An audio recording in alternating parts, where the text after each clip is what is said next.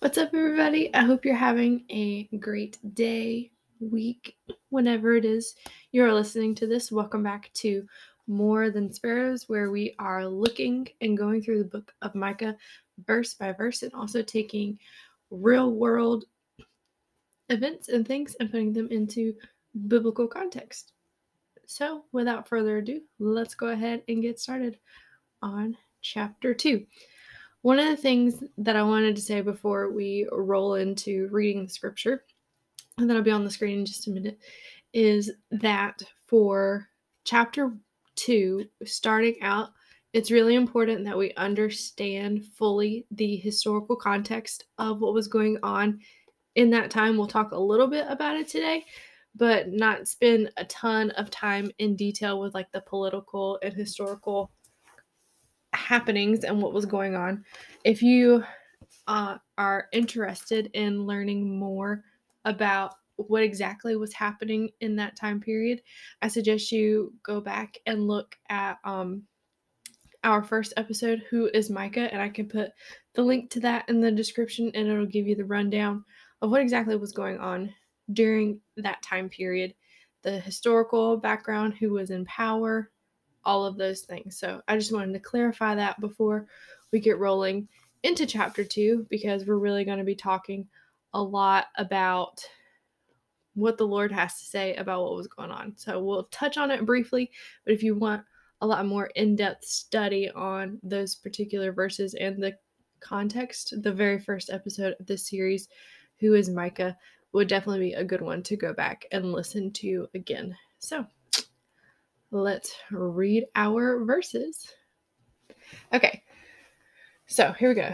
The title of this section, and it's true on BibleGateway.com, which is where I usually display the scripture from, but it is also true in my Bible where it says humans' plans versus God's plans. So let's read the first 5 verses together.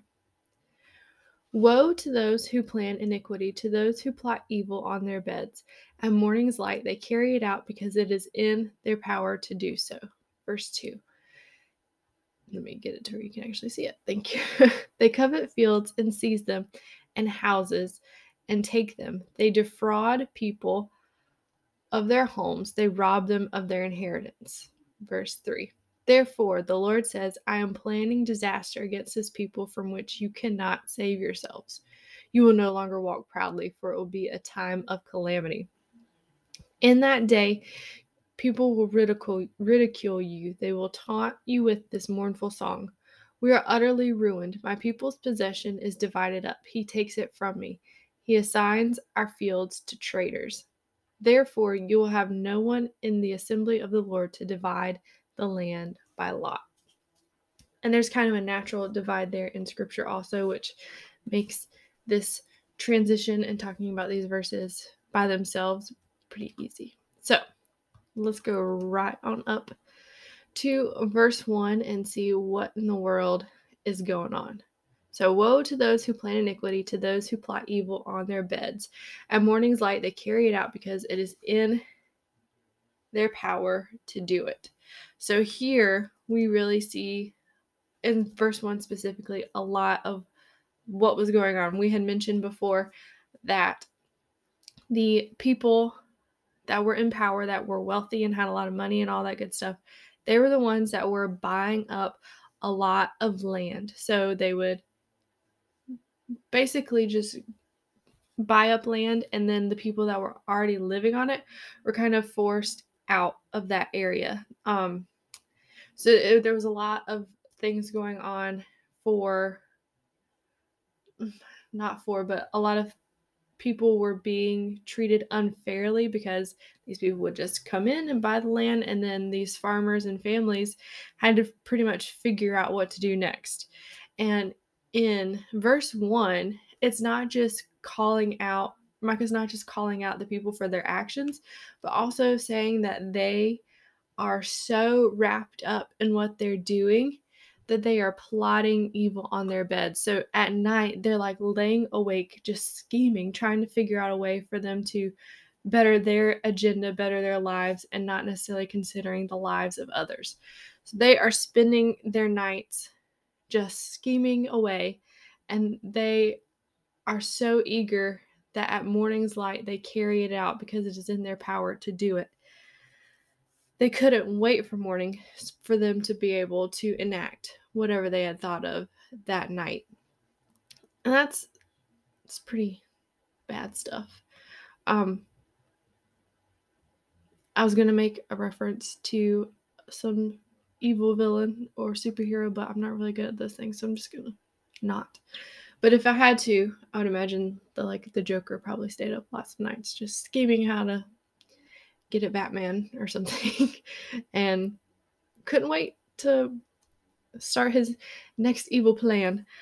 But one of the things that Micah calls out in these verses, specifically verses 1-5, is dealing with the sin of covetousness, of wanting something, desiring something that is not yours, but not only wanting it or having a really strong desire for it, but willing to do what it takes to acquire it, whether it is through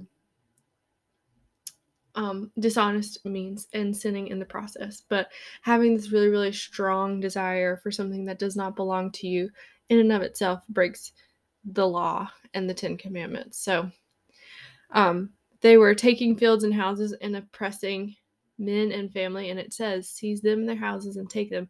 They defraud people of their homes. They rob them of their inheritance. So not only were they really desiring those things, but they were also being dishonest in the process and sinning as they took hold of what they were coveting, which in and of itself was a sin. In the 10 Commandments is listed as a sin. And so this really brings out the point that it's not just the actions of the people defrauding and robbing. It's not just about what they did, their actions. It's also about what was going on in their hearts. And the same is true for us as Christians. And Jesus even exemplifies this in the New Testament where he says, you have heard it said, blah, blah, blah, but I say to you.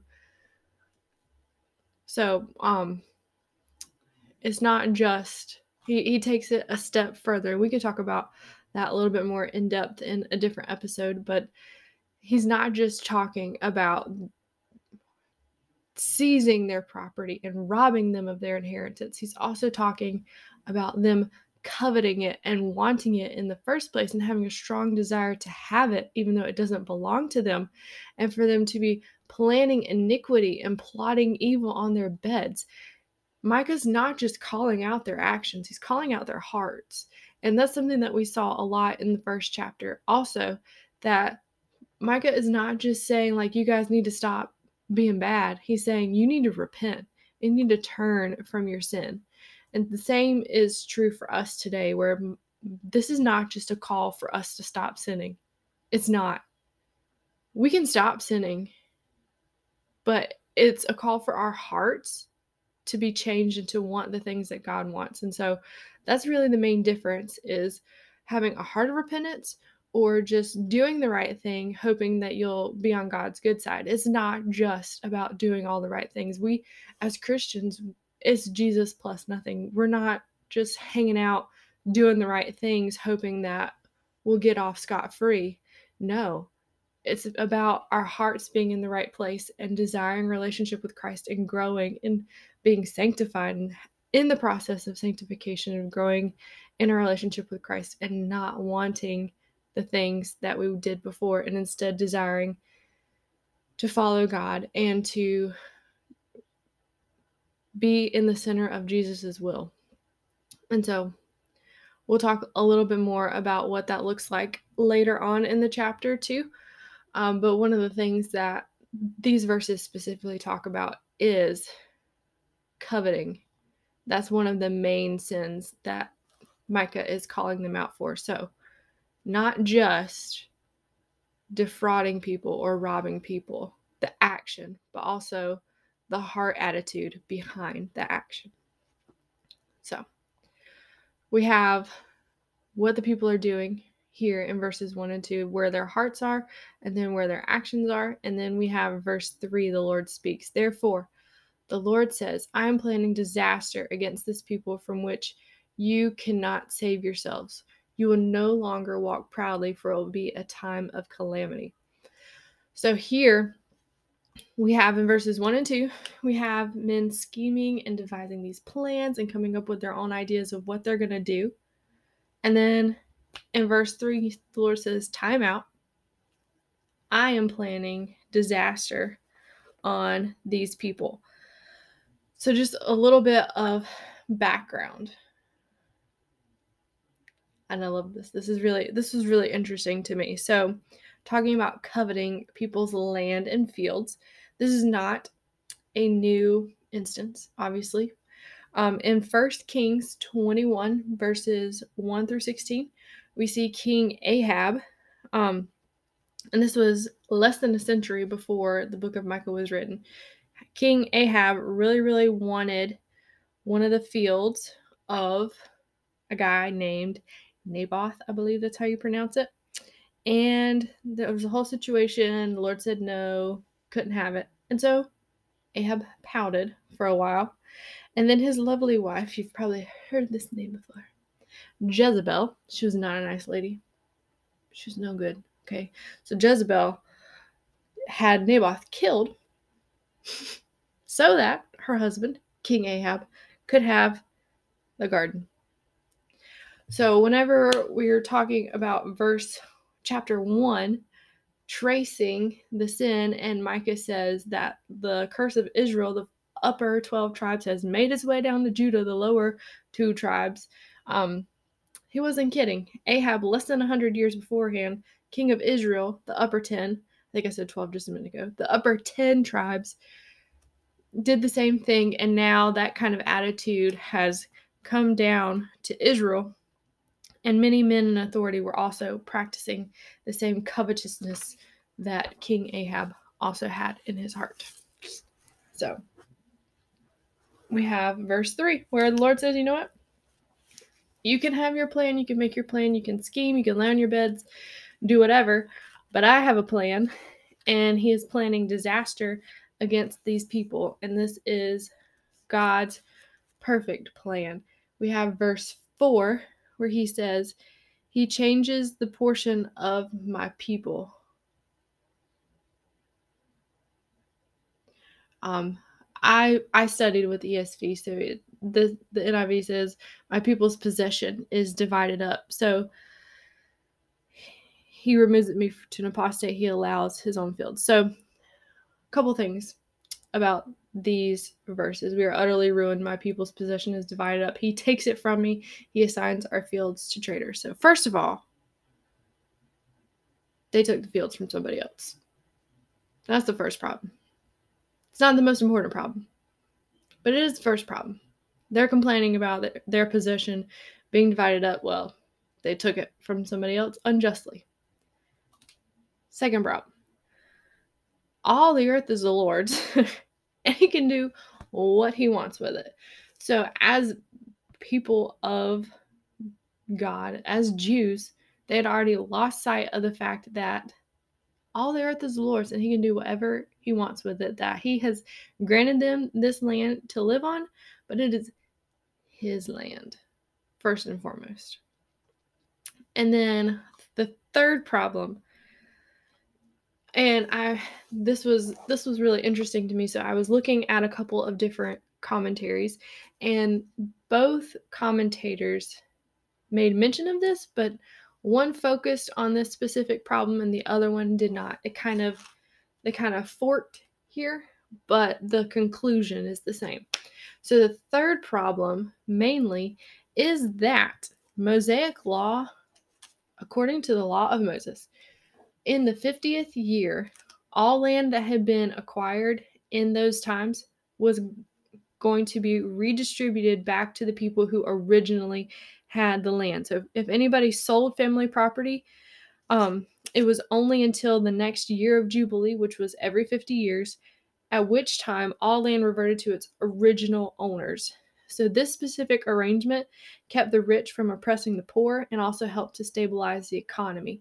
And also, if you were a farmer, your farmland, you didn't farm that specific land for that year. You stored up what you needed to make it through that year of Jubilee. That way the land would rest.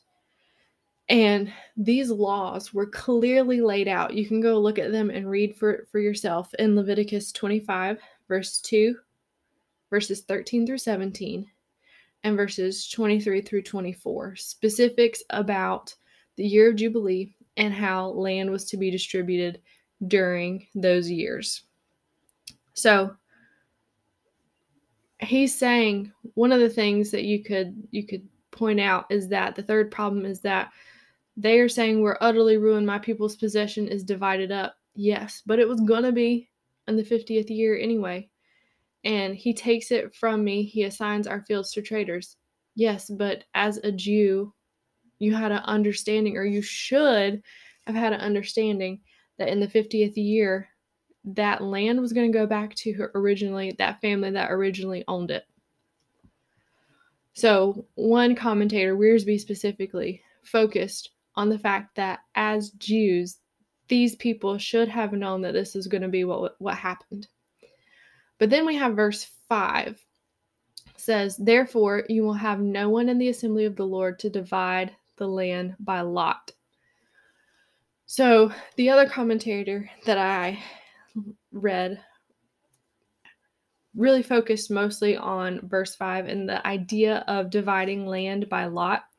So this way, casting lots, or like taking straws and things like that, was the way that the land was originally divided in the book of Joshua whenever the Israelites came and settled in the land of Canaan. And that was in Joshua 14:2. They divided the land between the tribes by lot. And in verses after that, not just in the book of Joshua, but in Psalms and things about King David and the kings after that, evidently this was a practice that was continued, and you can see that specifically in Psalm 16:6. But Micah says that whenever it comes time in the assembly of the Lord to divide the land by lot, that there's going to be no one there to represent that family. So there's a couple of different ways that you could look at this, as far as they're complaining and he's prophesying that they're going to sing this song, "We are utterly ruined. My people's possession is divided up." However, they should have known that this was going to happen. But here's the main issue. They would, in these days, that they would see everything they had lived for and had sinned to acquire be taken over by the enemy and wasted. Many of these people that had acquired land by false pretenses would go into exile and die away from the land that they had coveted in the first place. So whether or not the land was going to be reapportioned, either with the coming of the year of Jubilee and them actually practicing the law of Moses like they were supposed to, or if land was redivided by lot, either way, the Lord is saying that they're not going to be there because of their sins. They're going into exile, and that's going to be what happens. And so there's a couple of different applications that we can take here. So the first one, obviously one of the questions that, as we're going through a book of the Old Testament, that I have been asking is, like, what does the New Testament say about this? And wanting to really show that Scripture confirms Scripture and Scripture teaches Scripture. Like, there's no contradiction. And so I wanted to take a second, I'm sorry if that made you dizzy, and look at Luke 12.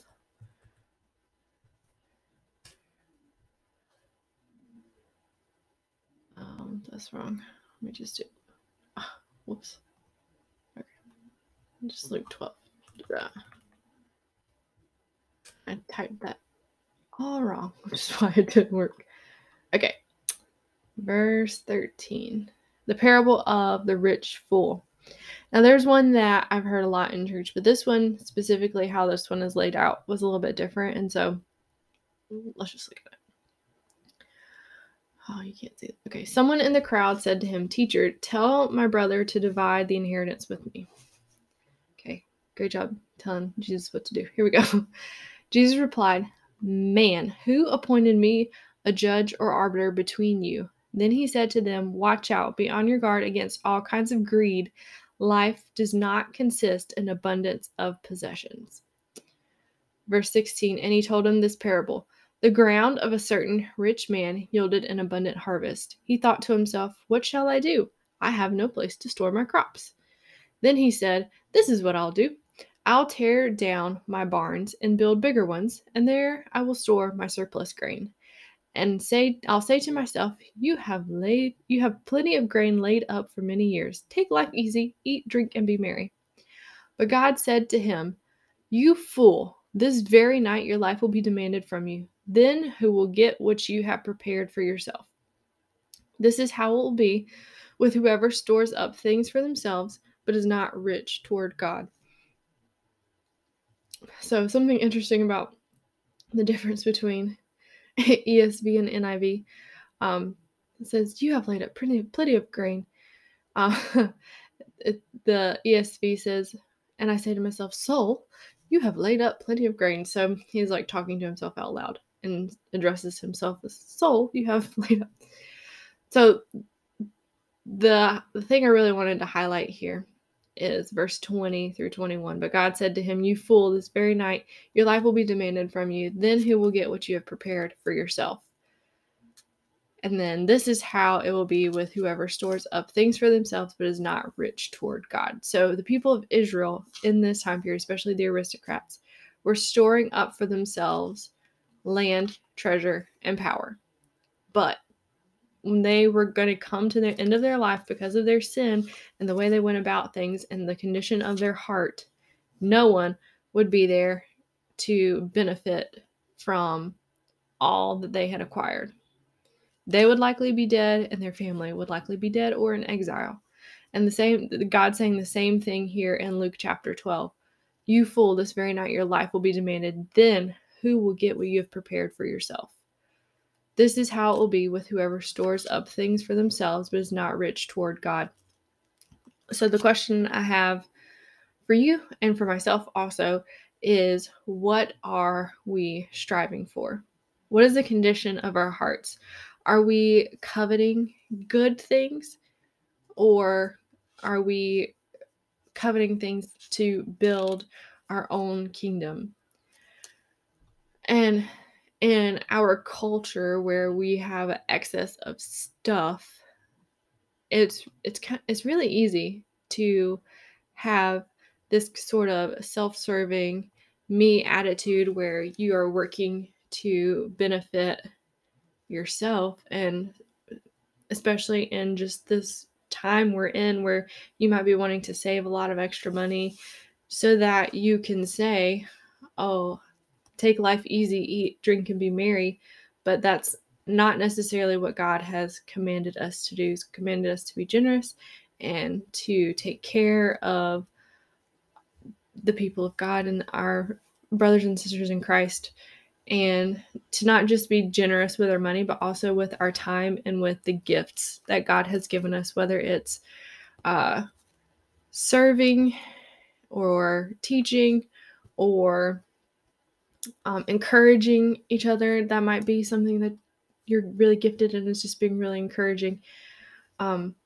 Those are also things that we have a tendency to store up for ourselves and not share with our brothers and sisters in Christ and also unbelievers.